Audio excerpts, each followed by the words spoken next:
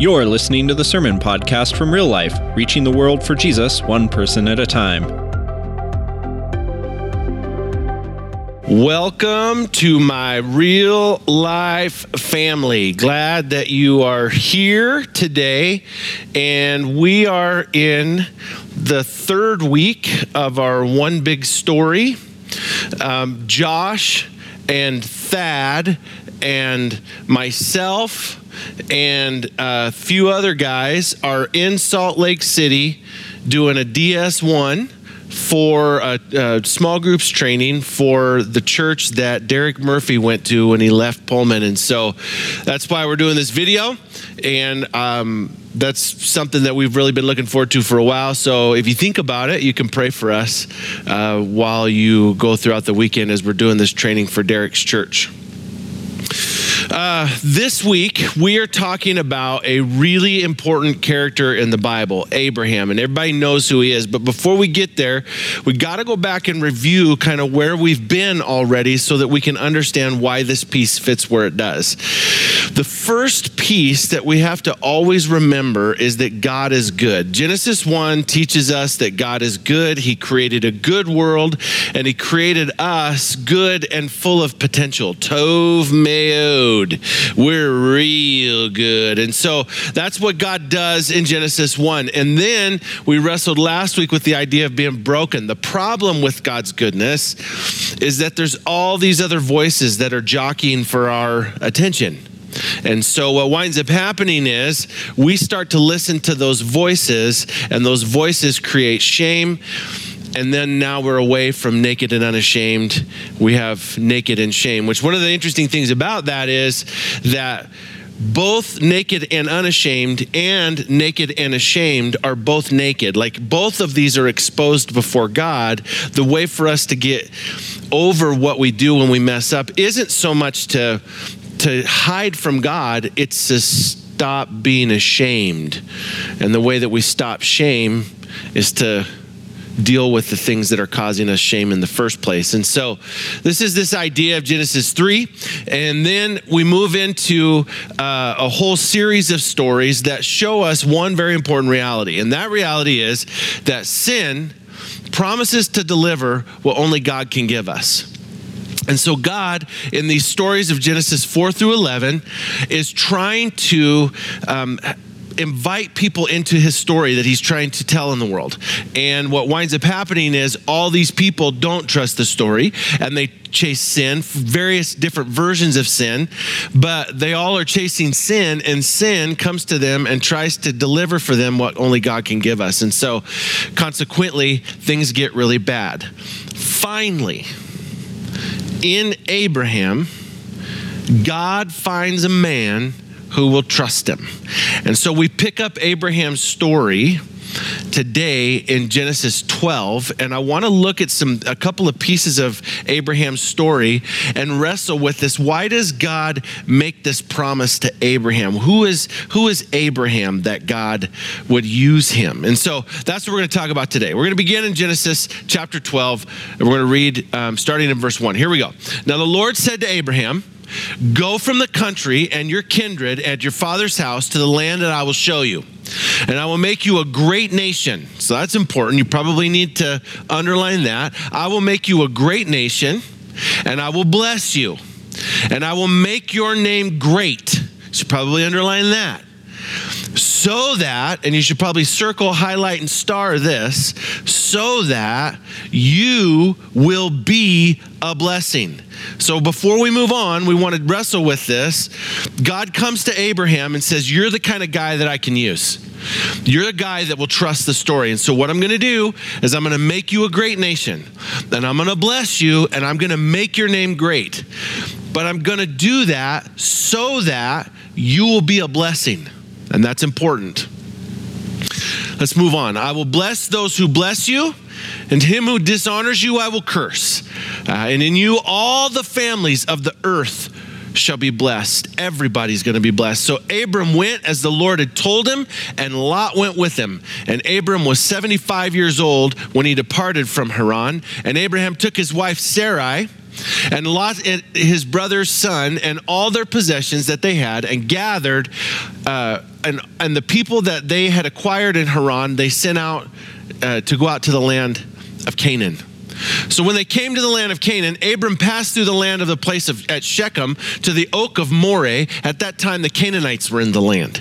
And then the Lord appeared to Abraham and said, to your offspring, I will give this land. So he built there an altar to the Lord who had appeared to him. Now, one major problem with this, Abraham doesn't have any offspring. So God makes a promise to him, and here's the problem. Here's the promise. God says, I will make your name great so that you can be a blessing to all the nations. And I'm going to do that through giving you this land, you and your offspring. But Abraham doesn't have any offspring. And so this becomes this great wrestling match with God. And what's interesting is that when Abraham comes to the land, he still doesn't have any kids. And now there's all this tension between him and God and what's going on. And he has this great victory. And God's like, Abraham, I'm gonna make your name great, and I'm gonna bless you. And Abraham goes to him and says, okay, but the problem is I don't have any kids. So something happens that's really powerful in Genesis chapter 15. And this story, I'm going to tell you the story rather than read it because we have so much time. So Abraham has a vision where God comes to him and he says, your reward's going to be great. And Abraham says, how's my reward going to be great? I don't have any kids. If I die, then what happens is all of my wealth goes to my servant, Elazar. Like, I don't even have any kids. And so God comes to Abraham and he says, here's what I want you to do. I want you to get a heifer and a goat and a ram and a she-goat and a turtle dove and a pigeon, and I want you to cut them all in half, and I want you to lay their sides down in this valley. Now, here's what's interesting. Abraham knows exactly what's happening here. And if you've been in part of our church for a while, you know this, what's happening here. This is what's called a suzerain vassal covenant. And God is making a covenant with Abraham. He's making a blood covenant with Abraham. And here's the terms of a blood covenant. When we come through the covenant, the one who's more powerful states the terms to the covenant, and the one who's less powerful agrees to the terms of the covenant. Now, what we know is God's the one who's more powerful. Abraham's the one who's less powerful. So God says to him, I want you to go set these things up. And the way that the covenant works is we state the terms, and then as we verbalize our agreement, we would lift our robes up and walk in like a figure 8 through the blood of the animals. And it's symbolizing that if I ever violate the terms to this covenant, what these animals look like, may this happen to me. And what's interesting is the animals get split, and then Abraham falls into a deep sleep. Like some time goes by, because what we start to see is these vultures show up. But what happens is Abraham won't walk through the animals. And the question that I wrestle with is why? Why won't he go through the animals? Well, what we know is Abraham believes that as soon as he walks through these split animals, he's not worth being alive anymore. He knows that the covenant that God is making with him, he can't fulfill. And so Abraham falls asleep, and he has a vision. And in the vision, there's a smoking pot and a flaming torch. Both of these always symbolize the presence of God. So when you see fire, think of Isaiah's vision in Isaiah when he says he goes into the throne room of God, and God takes a coal of fire off of the altar, and he comes and he places it on Isaiah's mouth as a purification. This idea of fire and smoke, these are all symbols of the presence of God. And so what God does is he causes Abraham to fall into a deep sleep. He has a vision, and in the vision, there's a smoking pot and a flaming torch. And the smoking pot goes through the animals, and then the flaming torch does. What God does for Abraham here is so powerful and so profound. Like God, all these years ago, made a promise that he was going to bless him, that he was going to make his name great, that he was going to be a blessing to all nations, and that he was going to do that by giving Abraham this land and have his offspring. And Abraham is like, but where are my offspring? And so God comes to him and causes this covenant. Lots of years later, causes this covenant to happen. And he says, Abraham, I haven't forgotten.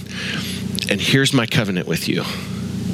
If and when you fail this covenant, I will carry out your part and I will take your punishment. Which is so profound for Abraham.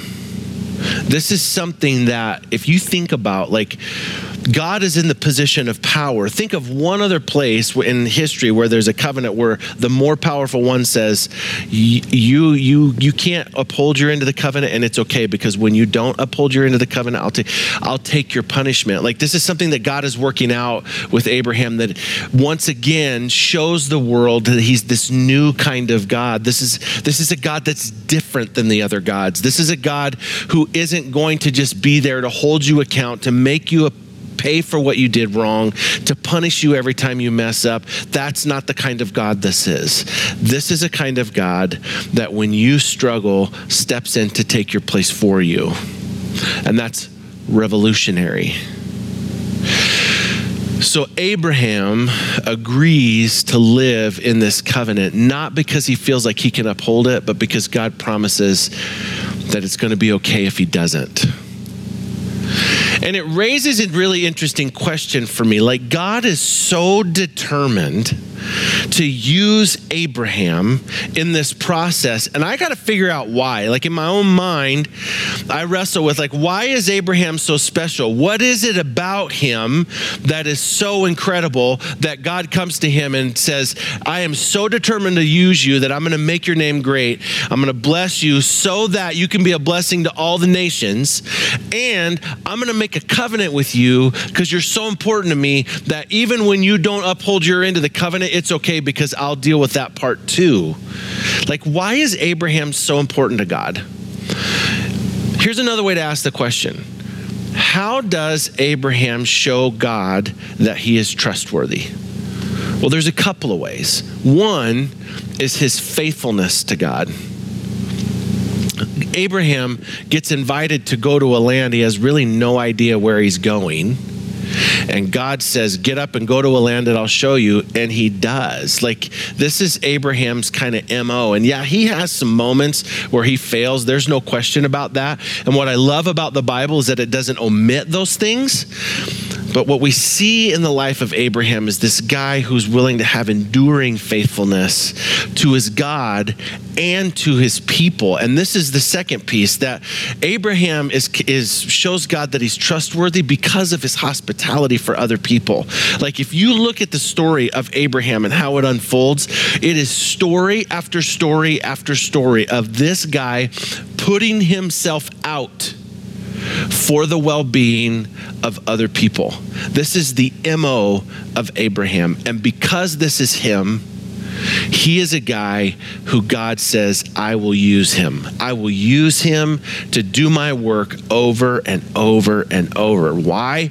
Because Abraham is faithful and Abraham is full of hospitality. You think about the story of Abraham with the 3 strangers, and we've talked about this, where he gets up and runs to 3 people that he does not know, which is super humiliating. You think about Abraham fighting for Lot. If there were 50 righteous, what if there were 20? What if there were 10? What if there was just one righteous? Would you spare the city for one righteous man? Like Abraham bartering with God for Lot. We see Abraham again and again and again doing things to elevate the people around him. It's just who he is. There's a really interesting story in Genesis 11, kind of right at the beginning of our introduction to Abraham. And it's Abraham and his brother getting ready to marry 2 sisters. And there's a lot to build out here, but what we see is that Abraham marries Sarah knowing that she is barren, and intentionally gives the other sister who is able to bear children, gives her to his brother. It's almost like Abraham's heart, even at the very beginning of his story, is, I am willing to put myself out to love the people that nobody else can love. Like in that world, the issue of barrenness, this is one of the major ways that you know that the gods are angry at you. And Abraham says, I will marry her, I will take her, and I will love her. And not only will I marry her and love her and take her and keep her, but Abraham never married anybody else until she was dead. Like, she was in a world of multiple wives being commonplace. He takes Sarah and her only, and he loves her even though she's not able to have kids. Like, this is Abraham. This is the kind of person that when you think about who is the kind of person that God uses, who is the kind of person that in the craziest of circumstances, God will come and make a promise to you that he may take some time to fulfill, but he'll fulfill it. Who is that kind of person? Well, it's a guy like Abraham, a guy who's full of hospitality, a guy who loves the kind of people that God loves, a guy who's faithful to the mission that God's laid out for him, even when he doesn't know where it's taking him. This is Abraham. This is who he is. And what we can see in the scripture is that again and again and again, when a guy like that or a gal like that shows up, all of a sudden God comes and uses them in these really incredible, profound ways. And so with that in mind, we're going to move towards the Lord's table. Now, if you're new with us, at our church, we take communion every week and we have an open table. What that means is that anybody who wants to celebrate the death, burial, and resurrection of Jesus with us is invited to take communion with us, but we want you to hold those elements till the end and we'll take them all together. So while they're passing that out, we're going to work through a few implications. Implications are things that as we work through this story, we really hope that you land on and hold on to. These are things that we think were particularly important. Now, maybe the Holy Spirit's working this story of Abraham and the kind of guy that he is and how God can use him. Maybe God's working that in your life in a different way, and that's okay too. These are just some things that we thought would be particularly important as we work through this, okay? And so here's implication number one. Implication number one is simply this: God is still looking for partners. Where are the Abrahams of our day? The ones that God can come to and make impossible promises and then show his faithfulness, because this is a person who ultimately will not give up on the promises of God. Where are these people in our world? Because God is still looking for partners. Implication number two: God's partners change the world by constantly investing in the people around them. Now, let me say this. There's a whole lot of people who will take a message like this and they'll go home or they'll go to work or they'll go talk to somebody that they think needs to treat them better, and they'll use a message like this to go like, you need to be more like Abraham. You need to lay your life down. You need to be full of hospitality. You need to treat me better. You need to be the kind of person that I want you to be. That is not what this message is for. This is a message for each one of us to wrestle and stand in on. How am I, me pointing the finger at me, myself, how am I being the kind of person that God chooses to partner with? How am I being faithful? How am I being full of hospitality? How am I fulfilling the mission that God has set out for me?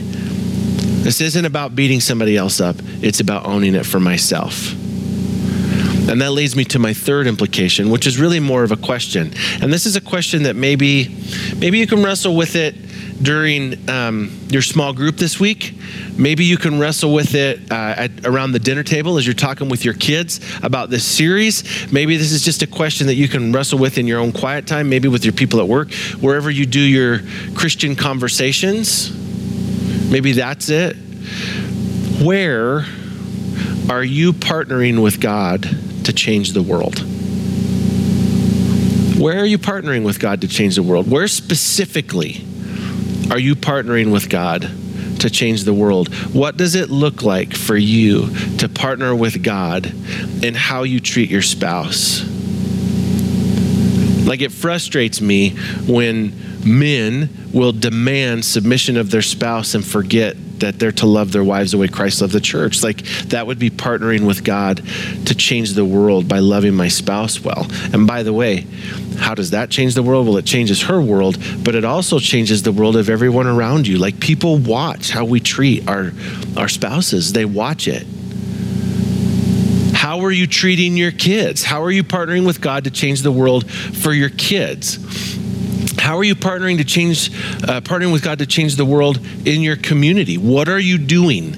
And if you're saying, well, right now, my job is just to be a parent. No, you're not. Your job is not just to be a parent. That's every parent's job, is to be a parent.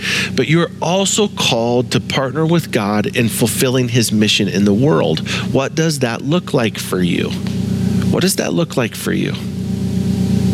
What I can tell you is, in order for us to pull that off, it's really going to look a whole lot like what communion means for us. It's a laying down of our life and our agenda, not a holding on to it. And so this reminds us that on the night Jesus was betrayed, he took bread and he broke it, and he said, "This is my body, which is given for you. So whenever you eat this bread, do it in remembrance of me."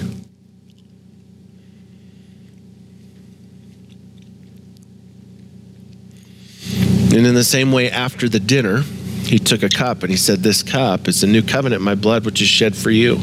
So whenever you eat this bread, do it in remembrance of me." Let's pray.